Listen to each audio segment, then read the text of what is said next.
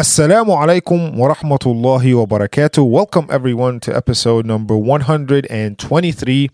And of course, the first episode of season 6 from Delving into Islam podcast. This is your host, Wa'il.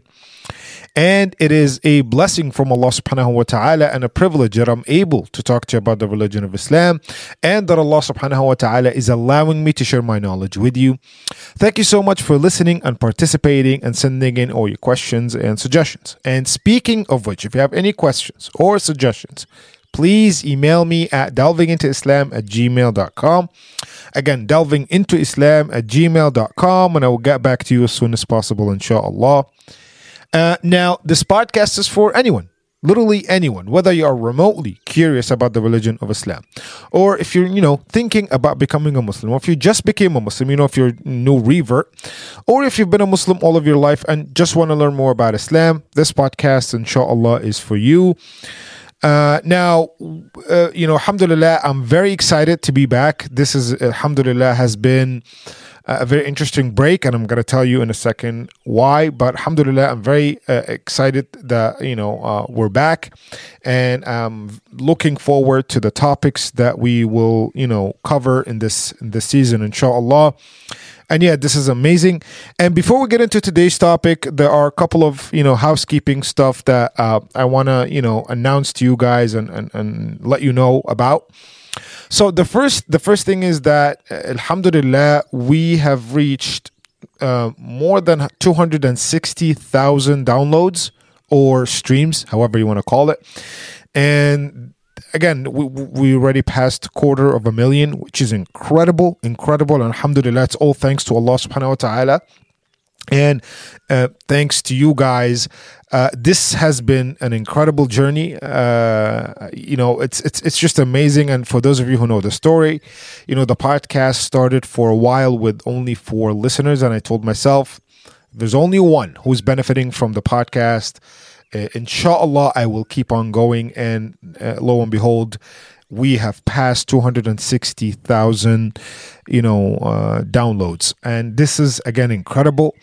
And Allah subhanahu wa ta'ala, again, this is a blessing from Allah subhanahu wa ta'ala. The blessing of sharing the knowledge of Islam and guiding people as much as you can or as much as possible is something that Allah subhanahu wa ta'ala gives you as a blessing, as a gift from Allah subhanahu wa ta'ala. May Allah subhanahu wa ta'ala make us all able to guide others. May Allah subhanahu wa ta'ala make us all able to, share our knowledge with, those who are, in need of that knowledge, whether they are Muslims, whether they are non-Muslims. So alhamdulillah, again, I wanted to share this with you guys, and it's, been very, subhanallah, surreal and overwhelming, and it's wonderful, alhamdulillah. So that is, the first thing. Second thing is, during the break, which is something that's incredible, again, I've received multiple messages, multiple emails from you guys, from, listeners who told me that they started listening to the podcast as non-Muslims and now they took their shahada. It shows you the power of the true religion. It's insane in all the wonderful ways. It's subhanallah, it's amazing. In a world where you think morals are just, going down and people are losing their minds, there are still people. That's why it's insane and crazy in all the good ways that people are still finding the truth, and the truth appeals to them because, again, it makes sense. And again, so I received many emails from you guys. Again, I could not be more happy. I wanted to, just tell you, for those who are listening, who already contacted me, may Allah subhanahu wa ta'ala keep you steadfast. May Allah subhanahu wa ta'ala, increase your knowledge. And, again, it's been overwhelming. And for those of you guys who were, told me that the podcast had a big role to play in your conversion, or your basically, in your journey in becoming a Muslim, it's nothing but an honor and a blessing from Allah subhanahu wa ta'ala. And yeah, just keep up the good work. Do what you can. Islam is truly the religion of peace, but more importantly, it's the religion of truth.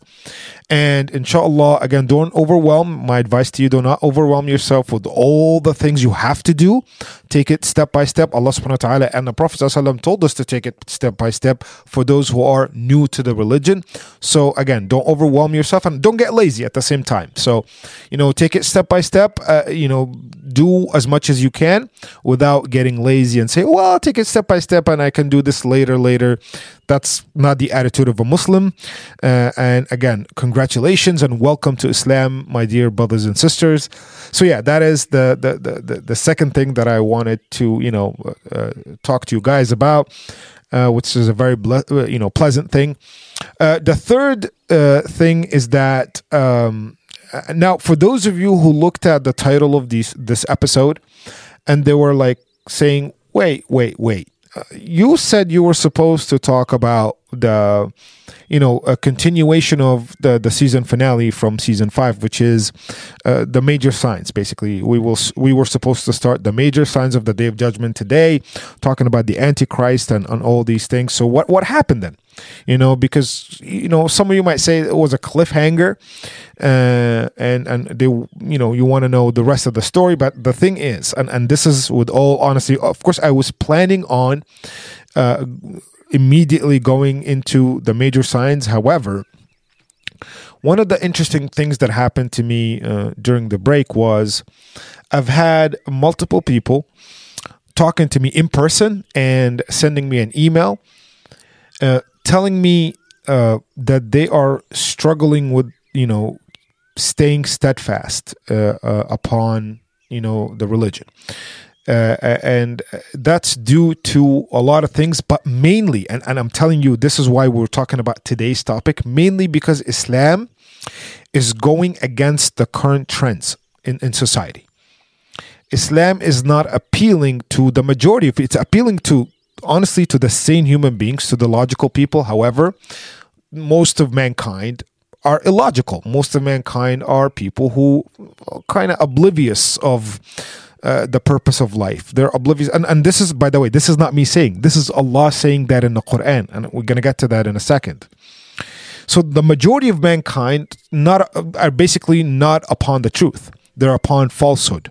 And however you can interpret falsehood in terms of religions, in terms of behaviors, in terms of how they live their lives and on all these things, lifestyle and so forth.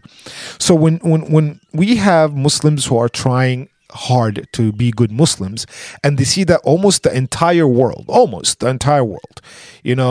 is going into the wrong direction, you question yourself, like, am I even upon the truth? Like, why am I from the minority? Is the minority, being from the minority, is it a good thing or is it a bad thing?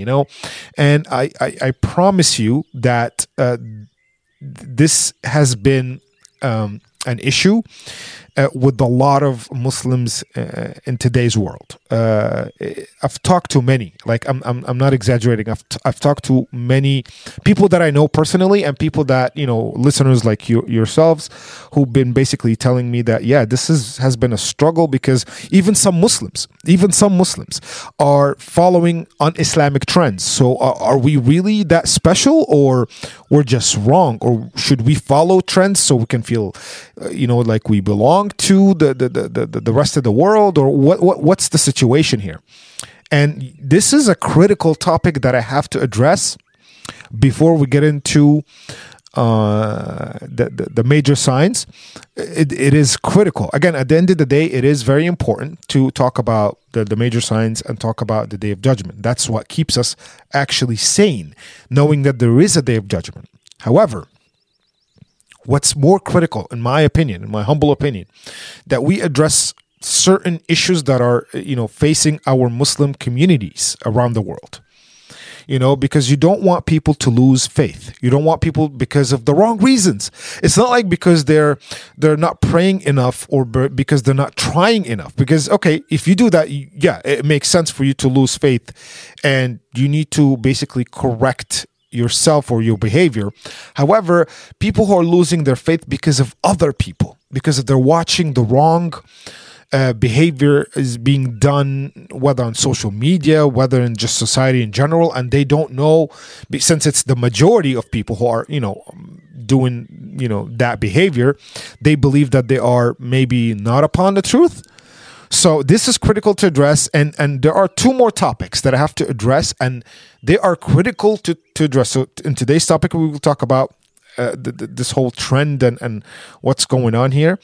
And the next two episodes, we will tackle other topics that are related to this, and they will literally lead into directly the major signs. They have a huge implication on we'll tie everything, I promise you that, to the major signs, but they are critical to address. Very critical to address. So for those of you who were expecting talking about the major signs today, I promise you this is more critical to address now than talking about the major signs. And inshallah, once we're done, again, I said like a couple of episodes. This is not going to be like, mid-season we'll talk about the majors. No. Inshallah, maximum, inshallah, 2 more episodes, and then we'll get immediately to the major signs. And also, for those of you who, want to get the latest updates and the release dates of the episodes and the breaks, and all these things, that my Instagram account, the username has changed from With Wa'il to Delving Into Islam Podcast. So again, the Instagram username where I announce, the release dates of the episodes and the break times and all these things has changed from With Wa'il. That was the old account username to now it's called Delving Into Islam Podcast, just for those of you who are interested in, keeping up with these announcements. So yeah, for that, with that being said, and I hope that, I made it clear about today's topic.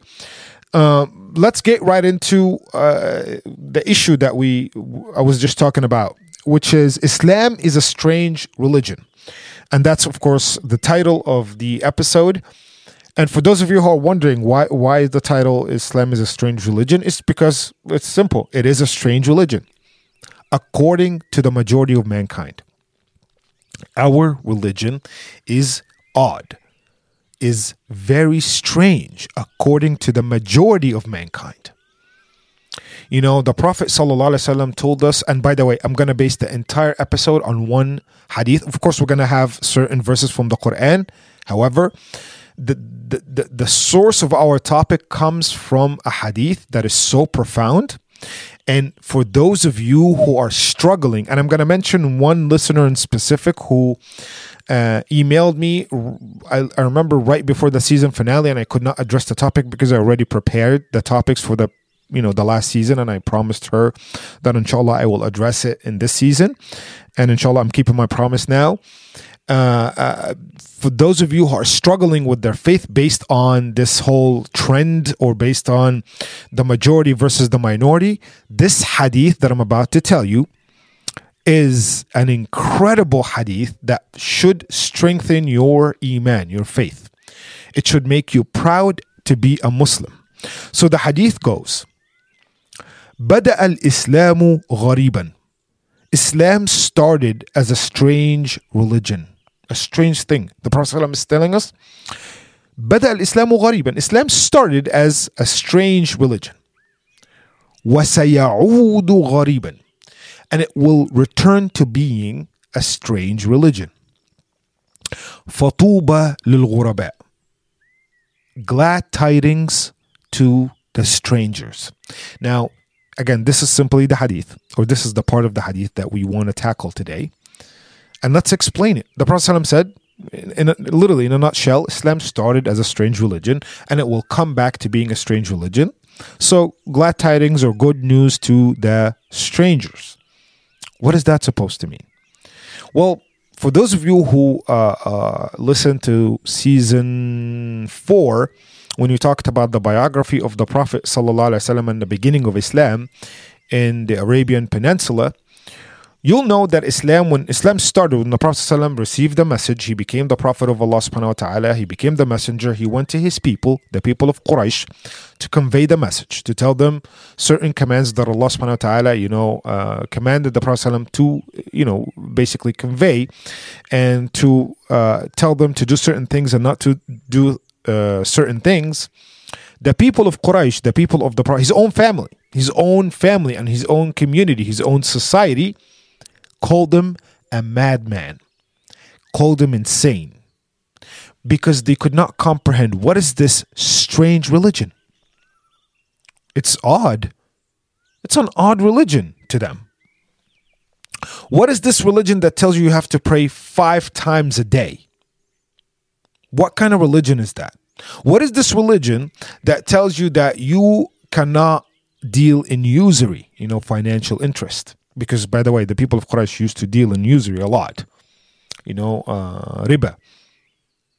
What is this religion that tells us to literally take a portion of our money, which is insignificant, 2.5% of our savings, and give it to the poor? And it's mandatory. Like, if you don't do this, you're sinful. What kind of religion? This is odd. This is too much. Really? You're going to tell me how to live my life? What kind of religion tells you how to use the bathroom? What kind of religion tells you how to be intimate with your spouse? What kind of religion dictates all of these things?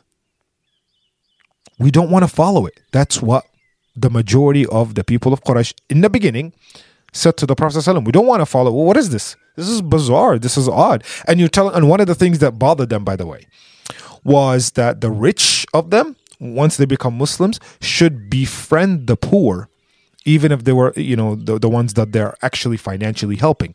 So if I'm a rich person from Quraysh and I'm helping the poor, I should befriend that person. I should not make them feel like I am better than them. Because in the sight of Allah, I might not be. The person, like, I'm better or I'm worse, that all depends on my actions as a Muslim, on how I worship Allah subhanahu wa ta'ala, how I, act upon the commands. Do I do haram things? Do I do halal things? Like, that's what dictates who's a good person, who's better than who. But being in a higher status financially, and being in a family name that's pretty famous, and a skin color and ethnicity, and no, none of that, because Allah gave you all of those things. Why would Allah care about them when Allah is the source of everything you have? Allah cares about your actions, because your actions are your choice. Allah did not give them to you. Allah helps you if you need help, if you ask for help, if you have a pure heart, if you are not oblivious, or if you don't want to be oblivious, if you are seeking the truth, like I said, like our brothers and sisters who embraced Islam during the break, and many more all over the world. Allah helps you and guides you to the right path. So Allah does not care about money, but they could not comprehend that. They believed that, they believed in basically the status quo, or financial status. I'm from the upper class. Why would this religion ask me to hang out with the lower class? Doesn't make sense. Our religion tells us when you pay zakah or sadaqah, when you pray, whether mandatory charity or, the optional one, you should not make the receiving person, the poor person, you should not make them feel like they are poor. You should not make them feel like you are basically helping them out because you're better than them. No.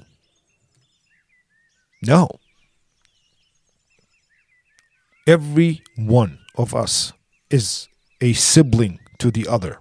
What does that mean? It means that right now I'm talking to my brothers and sisters in Islam. You guys are listening to your brother. The Muslims around you, either a brother or a sister. We are siblings in Islam. So Islam does not know if you're rich or poor. Islam came to abolish that. And racism. Islam came to abolish racism. So anyway, that's why Islam was an odd religion. Quran was an odd recitation. What is this? People reciting Quran with a melody and with a rhythm, and no. This is odd. This is weird, right? Even though the words made perfect sense to them, by the way. So the Prophet ﷺ is telling us, Islam started as a strange religion. And it will return to being a strange religion. So Islam will go back to being a strange religion towards the end of time, which is our time. Our time. The Prophet ﷺ didn't say Islam is still odd or strange, because when he, told us this hadith, that was a time where Islam was the norm. Muslims, the people of Quraysh now embraced Islam, and Islam became the norm. Just like, for non-Muslims who know about Islam, everything in the beginning is odd, odd, odd until that makes sense. Oh, Islam does make, oh my God, I feel so good about Islam. There's something entered my heart once I became a Muslim. And now certain people who are non-Muslims cannot comprehend un-Islamic actions. Subhanallah. So the same thing was for the people of Quraysh, because the companions were mostly from Quraysh, right? So, at least the most elite of the companions, Abu Bakr as-Siddiq, Umar ibn al-Khattab, Uthman and Ali and so forth. So those people, during the time of the hadith, Islam was the norm. Praying 5 times was the norm. Paying sadaqah, paying zakah was the norm. Not committing adultery was the norm. No fahisha, no sexual related sins was the norm. Treating each other kindly was the norm. Being humble in front of Allah was the norm. Reading Quran, reciting Quran most of the day was the norm. Dressing up modestly was the norm. Covering your awra was the norm. By the way, awra is the part of the body that you have to cover. So anyway, all these things, were the norm. However, the Prophet ﷺ, because Allah subhanahu wa ta'ala made him see the future, he knows that Islam will come, like a point in time will come before the Day of Judgment, which is, again, wallahi, we are very close. You have no idea. We are very, very close. And towards the end of time, people, again, will look at Islam as an odd religion, as a very strange religion. Very odd, right? A lot of people, again, I'm not saying everybody, all non-Muslims, but the majority of mankind. At the end of the day, how many Muslims are there in the world? 1.8 billion? Well, the world is past 8 billion. We are definitely the minority. And by the way, I'm talking about Muslims in general. We're not talking about practicing Muslims. Those who identify as Muslims, whether practicing or not, are almost 1.8 billion. You get it? So we're minority, including the non-practicing Muslims. Because some non-practicing Muslims themselves look at Islam as a strange and an odd religion. And I've talked to certain people who identify as Muslims, however, they look at the practicing Muslims as truly strangers, as weird and odd and backwards. And I'm talking about Muslims, guys. People who identify themselves as Muslims. So we are very, very few in the world. Okay.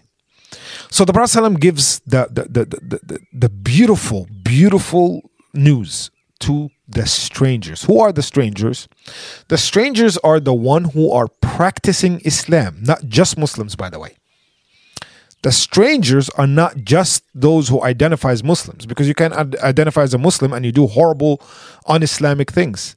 We're talking about those who are steadfast, those who are standing their ground in literally the time of chaos, which we live in right now. Those who are practicing Muslims, those who do not compromise their religion for anyone or anything. Those are the strangers. Again, not all Muslims are considered to be those strangers that the Prophet ﷺ was talking about. No. It's some of them, those of them who are steadfast, those of them who are not compromising their religion, those who are truly practicing Islam as it should be and doing their best. We're not saying they're perfect. They don't have to be from the elite, but they are doing their best. Okay? So the Prophet ﷺ addresses those people now. فَطُوبَى لِلْغُرَبَاءِ, he said. Glad tidings to the strangers. Good news to the strangers. You shall receive Jannah, inshallah. You shall go to paradise. If you stay steadfast as much as you're alive, you shall receive paradise. So you see how wonderful this hadith is. It's wonderful because it's telling you you're not alone. The Prophet is saying, don't worry, you're not alone. The majority of mankind will look at you as a stranger. The majority of mankind will look at your religion, Islam, as a strange religion. The majority of mankind. Don't worry. Allah knows this was going to happen. Because, by the way, this was not caused by Allah. Allah knows the future. We talked about this in Destiny. Allah knows Allah allowed it to happen. He did not cause it to happen. It's society, it's people what caused it to happen. So the Prophet is telling us, don't, it's okay. You're going to be from the minority. Don't worry about it. Don't worry.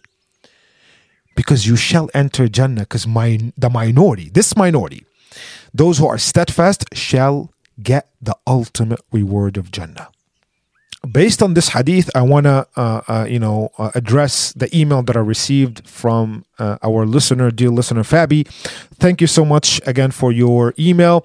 And Fabi basically is a new revert. She's been a revert. She became a Muslim, so she was not born as a Muslim. She was a non-Muslim. She became a Muslim, and she was trying to strive and struggle to get her faith in check and to strengthen her faith and to gain knowledge and all these things, right? And then she wanted to, by the way, and this is supposed to be the way to do it, which is try to find a Muslim community, Muslim friends, not any Muslim friends. And we're going to get to that based on, Fabi's story. Practicing Muslims. You don't have to go to a religious human being and be like, I'm not going to be friends with anyone who is non-religious or who's not very, very strict. No, but someone who is at least practicing. Someone who's not corrupt, someone who doesn't do sins or there's, again, we all do sins. But I'm talking about someone who's not, identified by their sins. Because at the end of the day, your friend will affect you in your personality. So like any new Muslim, she tried to find Muslim friends. She tried to find Muslim sisters who were reverts as well, so they can relate to each other basically. And she found a group of Muslim reverts, but unfortunately, their behavior, their lifestyle was in a way un-Islamic. Now, she didn't tell me details. Maybe posting certain things on social media that they shouldn't be posting, acting in a certain way that they shouldn't be acting. Being basically acting un-Islamically. And she saw that all of them are doing that, and that gave her some sort of she was let down. She was disappointed, but also it caused her to mentally be frustrated. Because imagine you met friends with a group of Muslims. You were happy. Okay, we're gonna support each other. We're gonna push each other to to gain the pleasure of Allah subhanahu wa ta'ala, so we can be winners in this life and in the hereafter.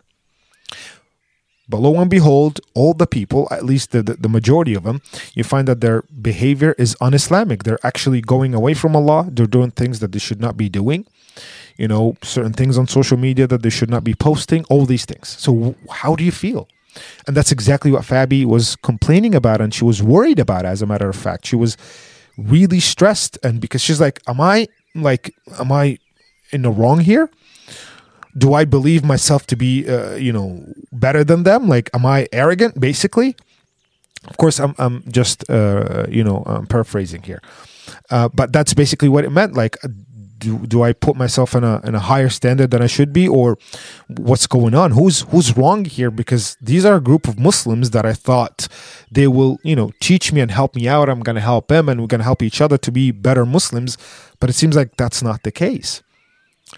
And she feels that she is lonely in a way, right? Because again, she's a new Muslim. So I'm assuming she didn't have tons of Muslim friends. And the people that she's tried to, be friends with and have a little community with are acting in an un-Islamic way. And when she probably says something or acts in a certain way, they probably mock her. And then again, I'm guessing at this point, she basically told me that it's just frustrating. And I'm guessing maybe, or maybe they just don't listen to her, or maybe she doesn't even tell them at all, because she sees that they are basically, that's the norm to them, right? So this hadith, sister, and again, thank you so much for your question. And first of all, your frustration is well understood. It's very reasonable. Actually, if you were not frustrated, it would have been odd. So for you to be frustrated because of this, for you to be, raising your eyebrows and feeling weird a little bit, that's normal. That's the sign of Iman, of faith, of a true believer. And I also want to tell you that listen to the hadith now that we just mentioned, which is the Prophet ﷺ is talking to you and those who are in your place, in your situation. Don't worry. You are from the minority. So the Prophet ﷺ is affirming what you're feeling, the feeling of being lonely. Yeah. And may Allah subhanahu wa ta'ala, I hope I'm not I'm not trying to praise myself, but I would love to believe that I'm also from the minority. You know, I do certain things. I say the unpopular opinion. I go against the trend. If the trend, again, it's not cool to be against the trend. It's just if the trend is un-Islamic, then I don't care. I'm going against it, whether people like it or not. Again, don't take this as always go against the trend. No, if the trend is Islamic, follow it. If it's something good and it has benefit to it, follow it. But I'm talking about specifically un-Islamic trends. So, the Prophet is talking to you, talking to me, talking to many others, by the way. There's a lot of, Muslims out there.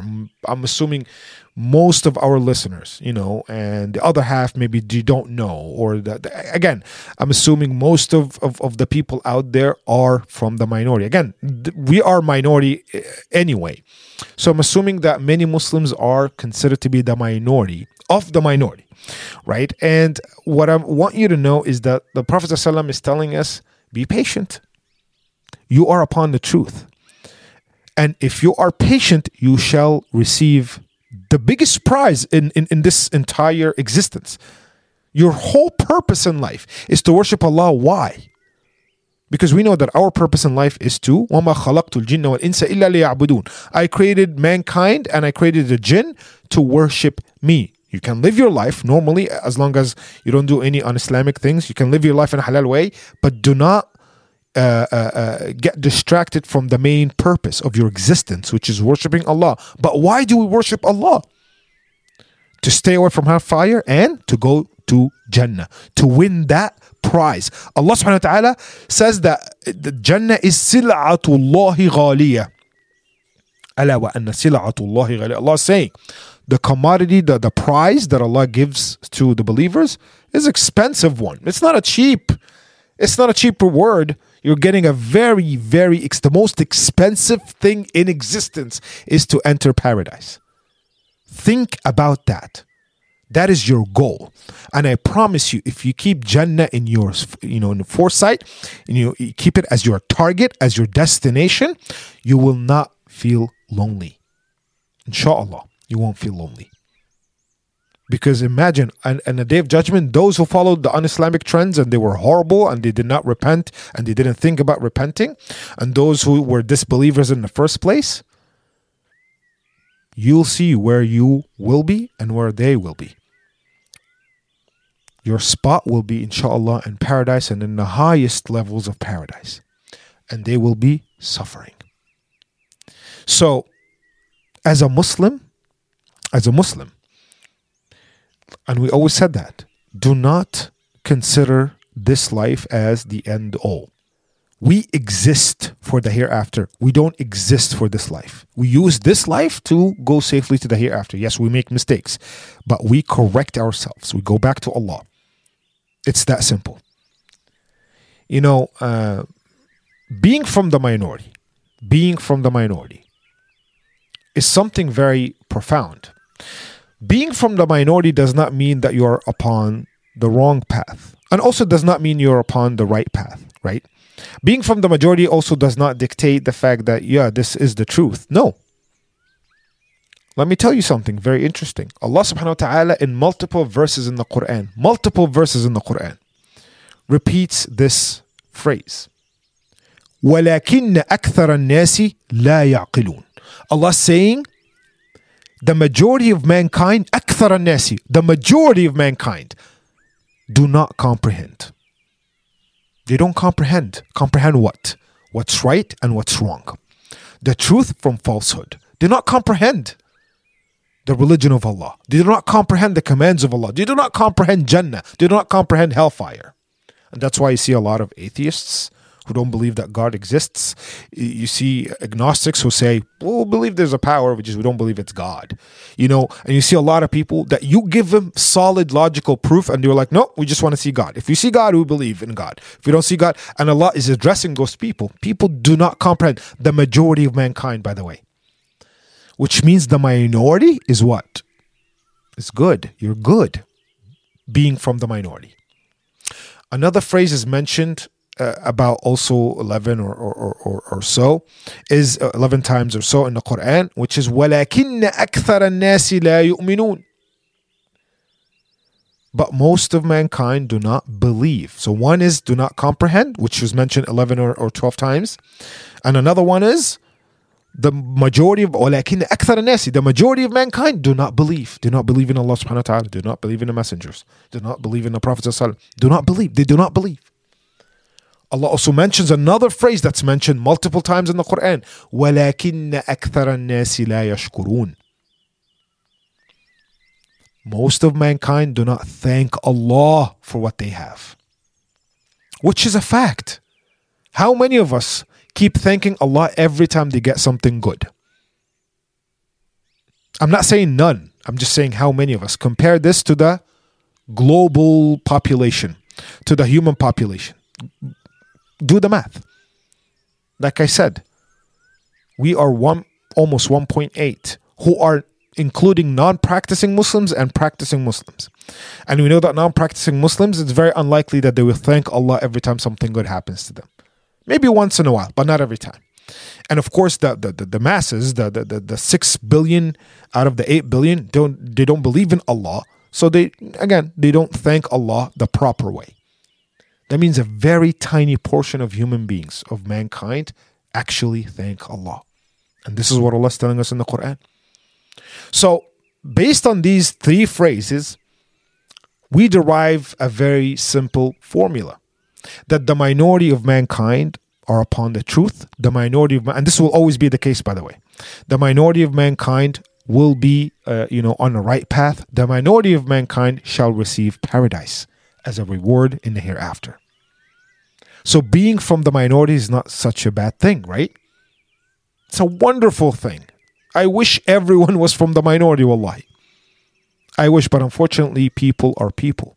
And you're going to find a lot of pushback to the truth, a lot of pushback from, the uncommon thing, the untrendy thing, like we said.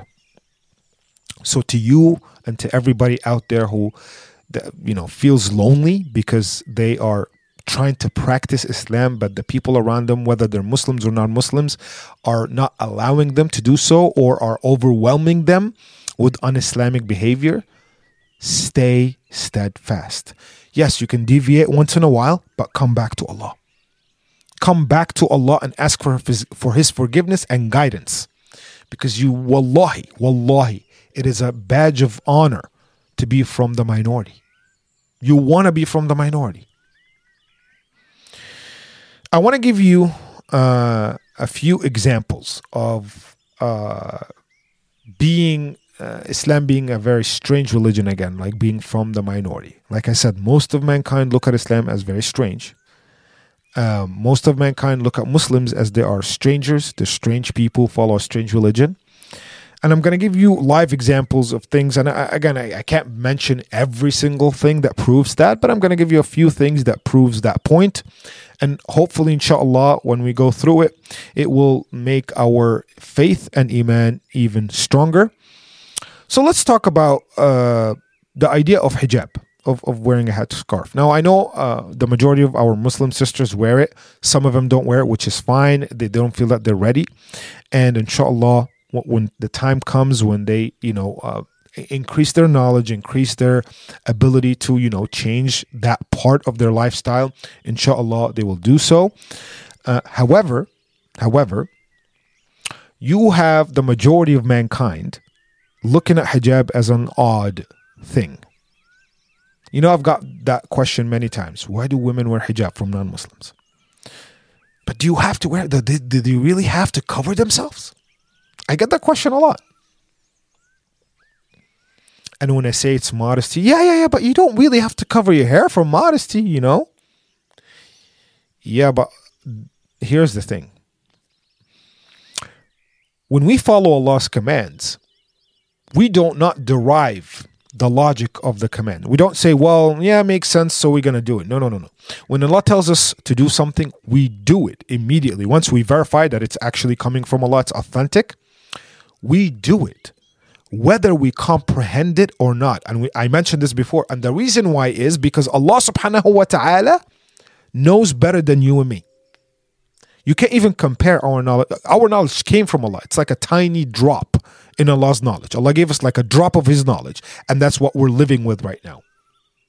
So do not think that your logical or your logic in your brain will be able to comprehend everything. And if it doesn't, do not say, well, if it doesn't make sense to me, then I'm not going to do it. No. We follow Allah's commands, then we try to find why. And if we find why, amazing, beautiful. And if we don't fully comprehend it, and by the way, Allah, out of His mercy, gave us a reason for everything. Maybe not like a very detailed, to the littlest, tiniest detail, but Allah gave us enough detail about every command He gave us that for us to be like, okay, we get it, makes sense. Because again, Allah's wisdom and Allah's knowledge is infinite compared to ours. It's actually infinite, period, not just compared to ours, right? Allah created the concept of knowledge. Just think about that for a second. The concept of comprehending, the concept of knowledge, the concept of wisdom was created by Allah. It's very hard to wrap your head around that. So Allah has ultimate wisdom, but Allah also created the concept of wisdom. So subhanAllah. But anyway, back to our point. So yeah, hijab is not comprehend. Like a lot of people don't comprehend it. Yeah, maybe some non-Muslims get it, understand it. But even if they're being polite about it and being like, well, this freedom of choice and let them do what they want and, dress up as they want. If you ask them to their core, do you really think it's logical? They'll be like, it's strange. The key word here, strange. It doesn't make sense. Dating, the concept of dating, again, to the majority of mankind today is weird. That we do not date. Muslims don't do dating. You tell people, like, I've had someone who told me that at school he had to pretend that he is dating so he doesn't look odd. And he'd be like, no, I'm dating. And then he had to make up a girl that he didn't even know. There was nobody. But that shows you, by the way, you really want to belong to society. You really want to belong to today's world. You want to follow the trend of dating. So you say, oh yeah, I date. Yeah, don't worry, I'm one of you guys. And that is a key point here. That's a key point. Instead of the Muslims saying, no, we are special. We're not going to do what you do. You're not going to make us compromise our religion. Unfortunately, many of us follow the trend. We tell the non-Muslims or the non-Muslim society, no. Please, we're part of you guys. We're part of this society. Please don't exclude us. Please, we want to belong. We want to belong. It's the worst thing a Muslim can do, is trying to belong to an un-Islamic society. Wanting to belong. Wanting to blend in. It's sad, and it shows the level of faith is dropping drastically. If you want to belong to a non-Muslim society and you're desperate to belong, that you have to say certain things that are un-Islamic for people to accept you, oh boy. Anyway, another concept that's weird to a lot of non-Muslims and some Muslims, a wife obeying her husband. I had a whole episode about that. A wife obeying her husband. Wait, what? Obeying? Is she a slave? A woman has her independence from her husband. So why did she get married in the first place? By the way, a woman should not be independent from her husband. A husband should not be independent from his wife. It's that simple. But no. Women are not properties. Actually, Islam is the only religion, literally the only religion that tells us that women are not properties. They're not objects. That's why Islam says, do not look at the woman because she's beautiful, she's physically attractive. Cover that and talk to the woman. Talk. Instead of looking at her body or looking at how, the makeup or whatever the stuff that, a woman would put on. Women are not a display, displayed objects. They're not. They're not pretty things to look at. Islam is the only religion actually that is very firm when it comes to women are not objects. Islam is literally the first religion that says that women have the right to inherit. By the way, before Islam, that did not exist. Women have, the right to own land. That did not exist before Islam. Look it up. By the way, these are all historical facts. But when you say a wife should obey her husband, and we mentioned what does obey mean? Like to not, if a husband really is, and we're talking about a righteous, good husband, a religious, a truly Muslim husband who would not abuse him being a husband with his wife. You know, just don't disobey him because you cause a friction in the house. Do it out of love. But you say this now, and a huge backlash, even from some Muslim sisters. And again, it shows you, it's just, we're losing our grip when it comes to the religion. By the way, there's a hadith by the Prophet ﷺ that he said, basically, there will be a time, and I'm assuming this time, when a Muslim, basically a Muslim who's holding on to his or her religion will be like someone who's holding a piece of coal, like a burned coal, or like a piece of lava, basically, in their hands. Basically, holding on to the religion will be very difficult, as if you're holding on to a piece of lava.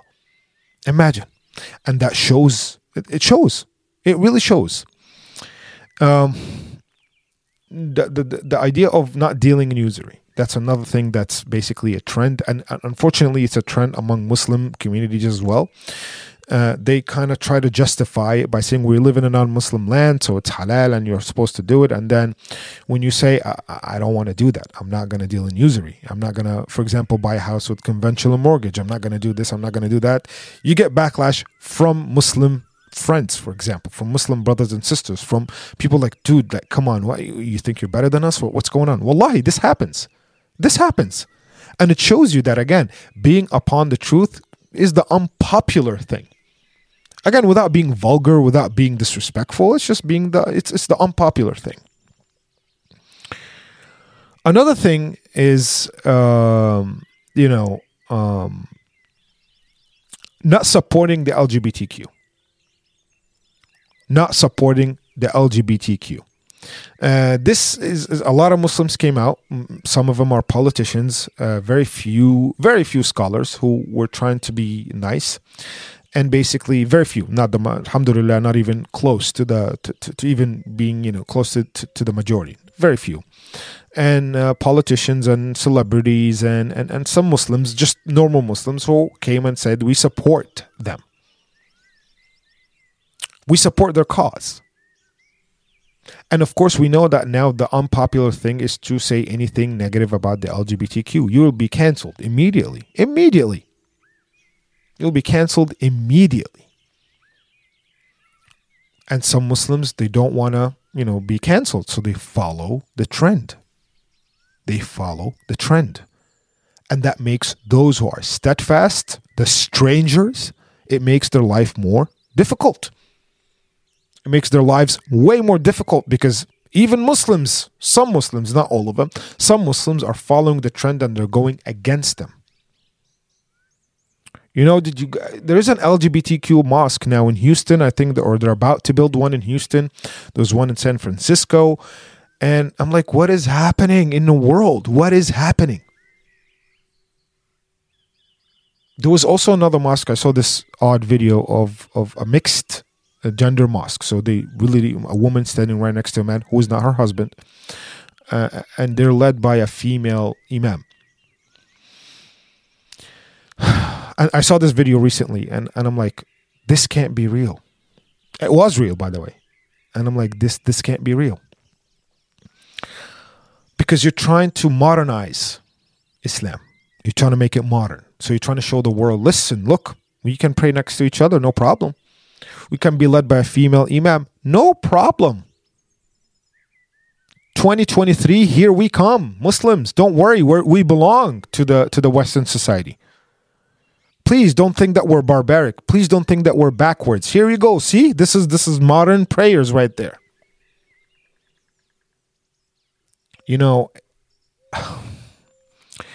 There's so many wrong things with the video that I saw. And also another thing was that the lady, the imam, when she was reciting Quran, she was saying Bismillah ar-Rahman ar-Rahim, by the name of Allah the Merciful. Like she was in the middle of the prayer interpreting or translating, not even translating her words.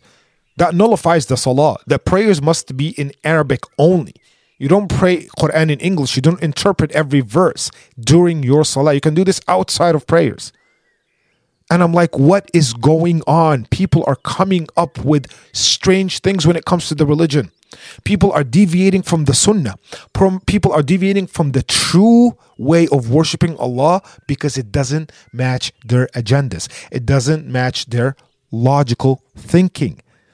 If it doesn't make sense to them, they will change it. And that basically it's progressive Muslims. That's the motto of progressive Muslims. If there are any certain verses or certain practices that don't match our comprehension, we're going to change it. And, it's great. Like, do you guys know why there's no female imams? Just to address this. Do you guys have an idea? I mentioned this multiple times. There are no female imams, that a man cannot stand behind a woman in salah, because a man should not look at a woman while she's bending over, while she's kneeling, it's not appropriate. It's inappropriate to look at a woman while she's bending, because the imam has to bend in front of the rest of those who are praying behind him. And that's one of the reasons. One of the main reasons. It's inappropriate. That's why, by the way, for those of you who don't know, during the Jum'ah or any congregation prayers, the best row for men to pray at is the front row. Again, the best row is to pray at for a man is the front row, the row right behind the imam. And the worst row is the last row. Why? Because the women are standing close, because women stand behind the men. So now the men who are closest to women, it's not again, I'm not saying the salah won't be accepted, but the rewards are the worst. You don't get as nearly enough rewards as if you stand in the front row. And look at this, the opposite for women. The worst row for a woman to stand at is the front one, because it's closer to men. And the best row is, now I get the idea, are they going to fight over the last row? Then there won't be any last row. I get that part, but it's basically a woman should stand in the last row, as far as possible from men, or they can just separate them as far as possible from men. And why is that? Because Islam is a disciplined religion. It tells you separate men and women who are not basically related, who are not married to each other. Separate them. We don't want anybody to look, we don't want, I've seen it. Wallahi, I've seen sometimes things in the mosques with the young kids. A kid in the last row looks at the girl in the front row. They, lock eyes and then they smile. I've seen this with my own eyes. For those who think it's too much for Islam to ask men and women to even separate themselves in salah, this happens. Islam makes sense. Islam is a disciplined religion that tells you should discipline yourself. Again, people look at this and they think, this is odd, man. This is such a strange thing. Why Islam is so much and so uptight, it's like so uptight and so conservative, and it doesn't make sense. And of course, we have, the famous day, one of the most famous days of the year, which is Valentine's Day. This day where you see all the love in the air, and you see all the red roses, the red hearts, and, it's just love everywhere. And, all the singles make the jokes. They just start saying, I hate that day. They should have a singles day instead of Valentine's Day, and all the fun stuff that you see every year. However, this day is also one of the biggest examples of that certain Muslims have FOMO. They want to belong to the trend, right? This day is celebrated by the whole world. This day is also celebrated in Muslim countries. Can you imagine? And again, many Muslims, they feel like, they have FOMO, they have the fear of missing out, and they want to belong. They want to celebrate it, whether they have a halal relationship or if they have a non-halal relationship. Married couple, they celebrate Valentine's Day. Now, I'm saying a lot of them, by the way, a lot of Muslims. Not all of them, but a lot of them. Many Muslim wives, they get mad at their husbands if they don't buy them flowers on that day, or if they don't take him out on that day, or if they don't, buy them a gift on that day, and the list goes on. And it's crazy to me how Muslims are so adamant about such a day. And that's one of the examples, but it's a big one. It's like an obvious one. Every day, Valentine's Day, everybody's celebrating. And certain Muslims who don't celebrate Valentine's Day, they feel like they're depressed because everybody's sharing the love. And that's, by the way, that's one of the methods of shaitan, to make you feel like you're left out, and that you're like, you're not happy in your life. You're being, locked in, and you're just depressed while everybody else is having fun, and all the love in the world is happening out there.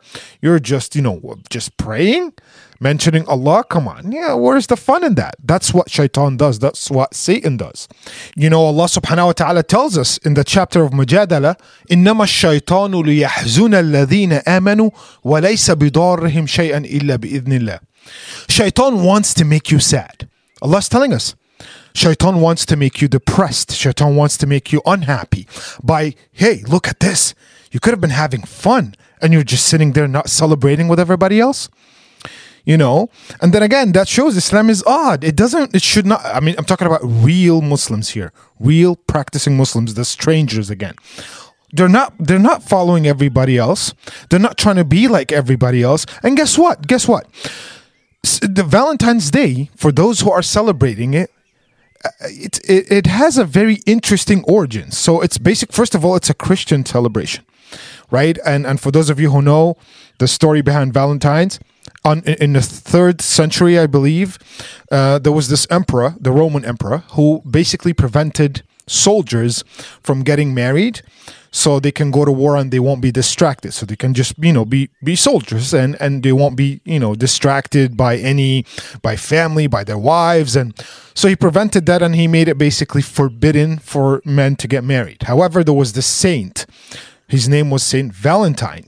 And Saint Valentine, basically what he did is he secretly used to marry the soldiers to the ladies, the men to the women, and basically so they can have a family, and this would be like a secret love. And of course the emperor found out, and he had this saint, Saint Valentine, he had him executed, and he became a martyr, again according to the Christian faith. And since then they started celebrating Valentine's Day, right? That's where so it's a Christian belief. So basically, the Catholic Church, they chose to honor Saint Valentine by dedicating a day that is called Valentine's Day, and that's where you get the Valentine's Day. You want a darker history? So that happened in the 3rd century. That story with Saint Valentine's and marrying people in secret. In the 5th century, there was a very interesting ritual that happened in Rome, which is basically a group of saints will run in the streets naked. I'm not making this up. Look it up. This is actually coming from the New York Times. Look up the article. A group of saints would run in the street naked, slapping women gently, quote unquote gently. That's from the article. Slapping them with the blood of sacrificed animals. I'm not making that up. Wallahi, I'm not making it up. And basically it shows it's like a symbol of fertility. So to slap women with the blood of sacrificed animals.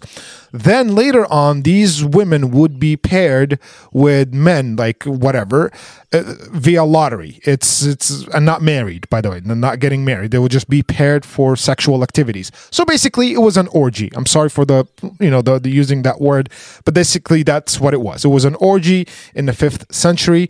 So anyway, the Pope at the time, I forgot his name, it was written in an article, he found out that this day was too problematic. He found it very disturbing. So he decided to replace that day, the 14th of February, he decided to replace it with Valentine's Day, with basically celebrating the death of the quote-unquote martyr, Saint Valentine.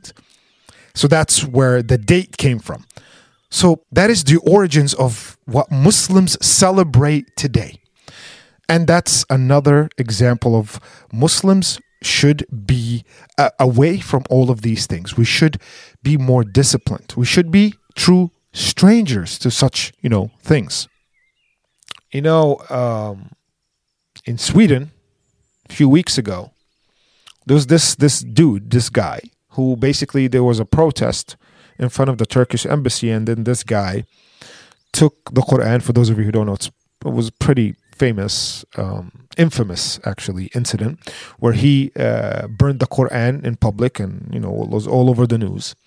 And then the Swedish government, they protected them, and they were basically providing a safe environment for them to just spill out hatred. But here's the odd thing. First of all, someone burning the Quran doesn't mean anything. There were millions and millions and millions of Muslims who memorized the entire Quran by heart. So you can't do anything to Quran, just to let you know. However, the odd thing is that when in this is in Europe, and in Europe, if for certain conservative, non-Muslims by the way, were conservatives, tried to burn the LGBT, the rainbow flag, they were charged with hate crime. Do you guys understand the hypocrisy in this situation? Pure hypocrisy. Again, because Islam is not trendy. Islam is not the norm. That's why a lot of people look at Islam. It's dangerous because they can't comprehend it, because they don't understand it. People keep shouting, block or boycott Sharia law, boycott Sharia law. They don't even know what Sharia means, which is very ironic. To hate on Sharia is literally praying 5 times a day is you applying Sharia. Sharia does not mean in any way, shape, or form harm anyone. Doesn't mean that. It means just being a good Muslim. Simple. People don't even understand that. When I see people talking about Sharia, I'm like, do you guys know what Sharia is? You don't know. You clearly have zero knowledge about what Sharia means. Let's talk about another incident, which is Qatar 2022. Qatar 2022, the World Cup, where all the world was furious because the World Cup was being held in a country that bans LGBTQ, that bans alcohol, and of course you saw the headlines everywhere, and everybody was ready to hate. And by the way, a lot of reporters were just boycott Qatar, boycott Qatar, boycott Qatar, right? And it shows you that Qatar, the behavior is odd to the rest of the world. What are those people banning alcohol? I can't enjoy myself while I'm watching the game. Or LGBT, they're suppressing people and freedom and whatever. Okay. The UK Times, the magazine, released a very interesting article during the games, or towards the end of the games, basically, of the World Cup, where they said that they made there was a survey that basically women felt safer than any other World Cup or any other gaming event because there was banning of alcohol. Again, because Qatar banned alcohol, women felt safer than any other time they attended like a World Cup or any other major, sports event, because they were not sexually harassed by drunk men. This is by the way, the UK Times. You can look up the article. It's there. By the way, there are other outlets who reported something similar, but I'm talking about the big one, which is the UK Times. Well, I guess that Islam makes sense then. Banning alcohol makes good sense. It's clean and it's pure, and people don't act like, predators around women when they're not drunk, because they are fully aware of what they're doing. That was a full article.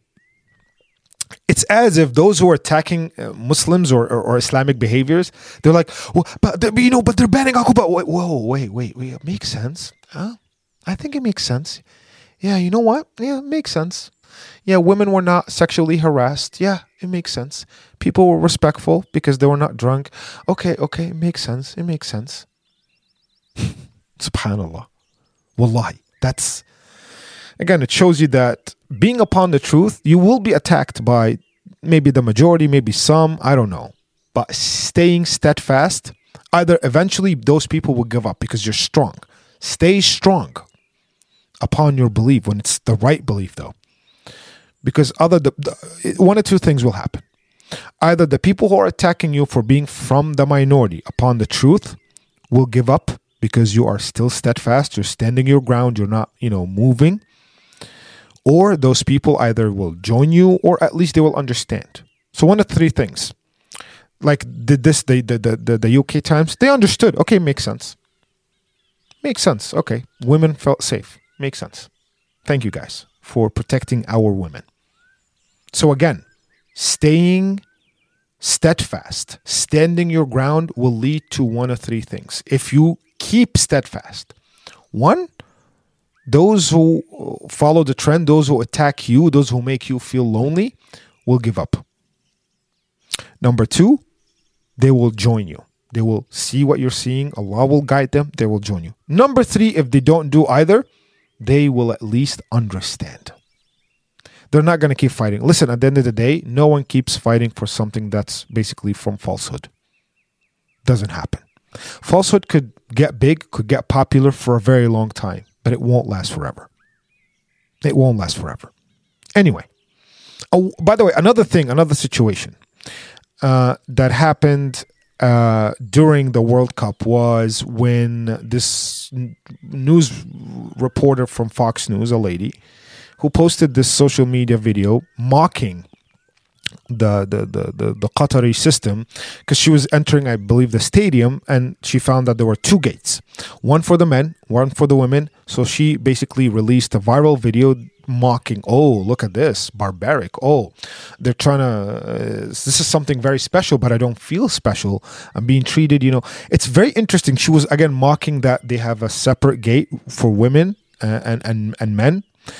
And the funny thing is, they're doing it to preserve your dignity, because men will be searched by men and women will be searched by women. So you're telling me that you are upset because you are not being searched by men? Very interesting. You think this is something that should be mocked? Very interesting.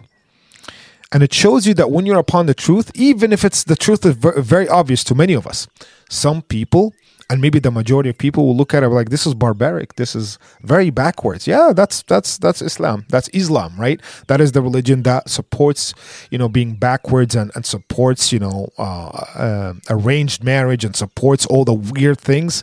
Yeah. Makes sense. And they will think they're upon the truth, but they're not. One last point that happened during the World Cup when the Moroccan team lost in the finals against France. They prostrated after the game. And many people, including some Muslims, but the majority were from the non-Muslims, they could not believe, they understood the fact that, they prostrate when they win to thank God, to thank Allah. But they lost and they still prostrated. Why? People did not comprehend. They thought this was the strangest thing ever, right? But they don't understand that the Moroccan team was practicing something that's basically coming from the Sunnah. When the Prophet ﷺ said, when you lose something, be patient and thank Allah for what you have accomplished. That's exactly what they did. The Prophet ﷺ said, عَجَبًا لِأَمْرِ الْمُؤْمِنِ. It's amazing, the matter of a believer. إِنْ أَصَابَتْهُ ضَرَّاء صَبَرٍ. If something wrong or bad or a hardship befalls them, they are patient. وَإِنْ أَصَابَتْهُ سَرَّاء شَكَرٍ. And something good happens to them, they are thankful to Allah. And basically the Prophet said, summarize to us the meaning of happiness in this life. If you're a true believer, look, if anything bad happens to you, you are patient and you're asking Allah for help. You're patient. And Allah rewards you for that. And if something good happens to you, you're thankful to Allah. And Allah also rewards you for that. So everything is good for you. Imagine being a believer, everything is good if you are patient or if you're thankful to Allah. And this is exactly what they did. They were patient and they were also thankful to Allah subhanahu wa ta'ala for getting to the finals. Something that a lot of people could not comprehend. But anyway, you could be a one-person nation. Ummati rajulun wahid or ummati imra'atun wahida. You can be a one-woman nation or a one-man nation. If the society around you, if the people around you are not practicing Islam the proper way, don't think you're not upon the truth. Because at the end of the day, majority does not signify the truth. Keep that in your head. The Prophet ﷺ told us the minority shall be rewarded with Jannah. Allah subhanahu wa ta'ala said, وَلَكِنَّ أَكْثَرَ. The majority of people are upon the falsehood. So rest assured, you are, again, don't think that automatically if you're from the minority, you're upon the truth. No. But rest assured that your being from the minority does not mean that you are upon the falsehood. Okay? Being from the majority does not signify truth. Being from the minority does not signify falsehood. If you're following the commands of Allah, you are upon the truth. Doesn't matter if you're from the majority or the minority. So just think about that. Like, for example, Muslim employees who go with their coworkers to happy hour. They don't drink, but they still go to the bar, and they are surrounded by people who are drunk, just because they want to belong to the team. They don't want to feel that they are outcasted, or they don't want to feel like they're odd or weird. A lot of other stuff. For example, Muslims who miss on their prayers because they are with their non-Muslim friends, and they don't want their non-Muslim friends to feel odd or weird. Muslims, unfortunately, some Muslims, they want to belong to society, even if it's un-Islamic. They want to be cool. And one of the biggest trends that I've seen in this last December was Muslims posting videos and pictures of themselves and their families celebrating Christmas. Yes, you heard me correctly. Muslims celebrating Christmas in support of the Christians. So instead of saying, okay, I understand that you guys have your own beliefs, which contradicts completely our beliefs, but anyway, we respect that. We respect all religions. No, you take it a step further, very far, as a matter of fact, by saying, I'm going to celebrate Christmas with you guys. I'm going to celebrate that God has a son. Something that the heavens and the earth shake from anger when somebody claims that. You guys know that this is in the Quran, by the way. When someone claims that Allah has a son, they're about to the heavens is about to split open, earth is about to crack, literally, because someone claimed that Allah subhanahu wa ta'ala has a son. But you, my Muslim brother, my Muslim sister, you celebrate Christmas and you have a Christmas tree, and you teach your children understanding and loving other religions. That's not how you do it. First, you teach your children that this is haram and you should not do that. And then you teach them that you should be respectful of other beliefs. That's what a true Muslim does. But what a Muslim or a wannabe kind of cultural Muslim or progressive Muslim is someone who, we celebrate Christmas, no problem. We celebrate Halloween with you guys, no problem.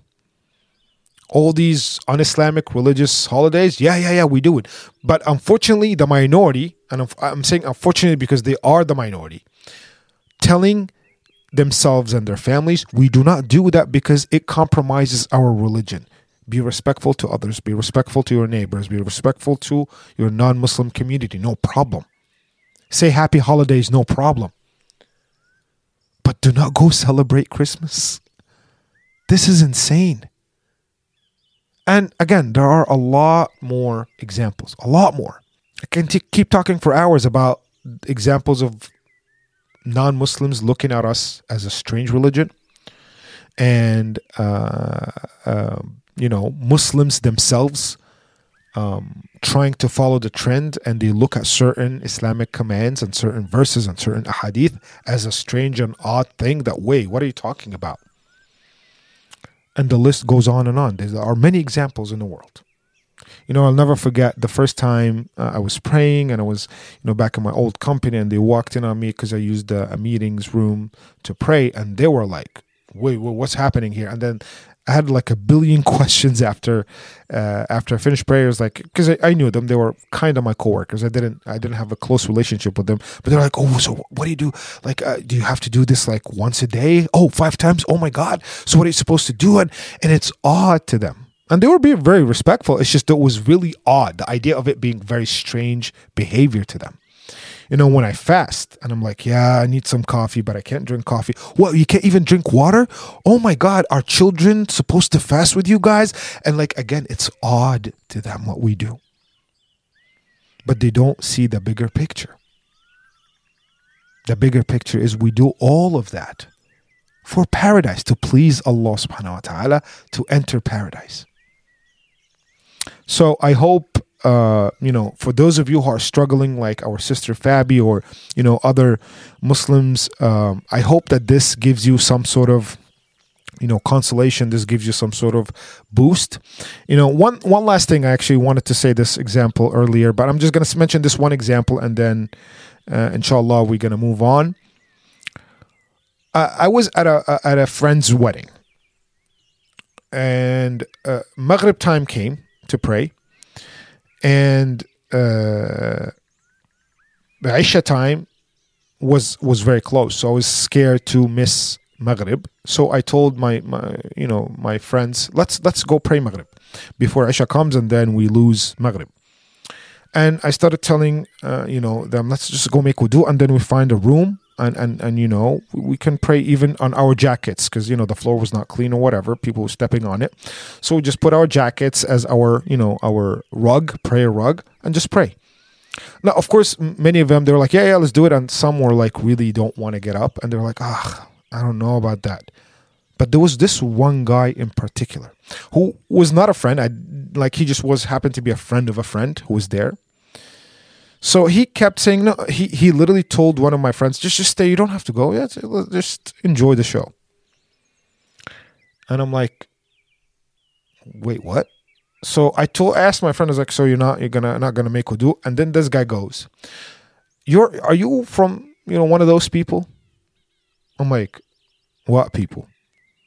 He goes, those who kind of force people to pray, those who kind of push people and keep reminding them in an annoying way. He didn't say the word annoying, but he's like, are you one of those people who keep pushing people to pray and keep asking?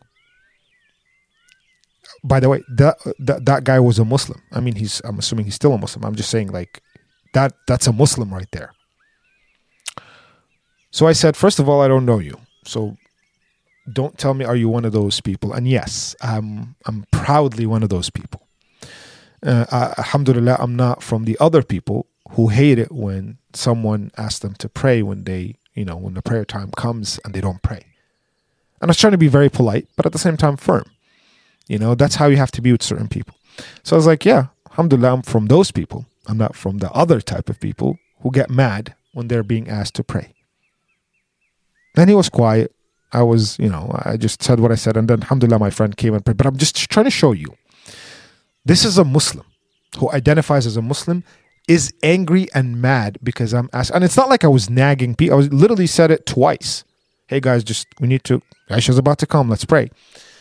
And it's very insane to me that a Muslim gets offended or upset that he's being told by someone who cares about it. Again, I told everyone, including him, but then I didn't go, hey man, can you go? No. I said to everyone at the table, guys, let's just make wudu.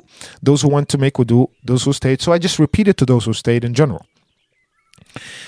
But it's just fascinating that even the most basic thing in Islam, to pray 5 times a day, is odd to certain people. And they get angry when you ask them to do it. And that basically sums up the society that we live in. So my last, advice to you guys is to just stay steadfast. Don't feel lonely. Don't feel depressed. The world might be going crazy. And it is, wallah. With all the social media stuff, Muslims now are dancing on social media. Muslim sisters who are doing all the un-Islamic things, and Muslim brothers who are doing all the un-Islamic things on social media, singing, lip syncing, saying the F words and F bombs and talking in a vulgar way on social media. This is all nothing. That's a lot of noise. And that's all also the work of shaitan to get you to feel depressed that you're from the minority. It's a tactic that the shaitan uses, that Satan uses. Do not let Satan win. Remember paradise. Remember the promise of the Prophet sallallahu alaihi wasallam to the minority. فَطُوبَى لِلْغُرَبَاءِ. Glad tidings to the believers. Good news, you shall receive Jannah, inshallah, paradise. Again, thank you so much for listening. Wassalamu alaikum wa rahmatullahi wa barakatuh.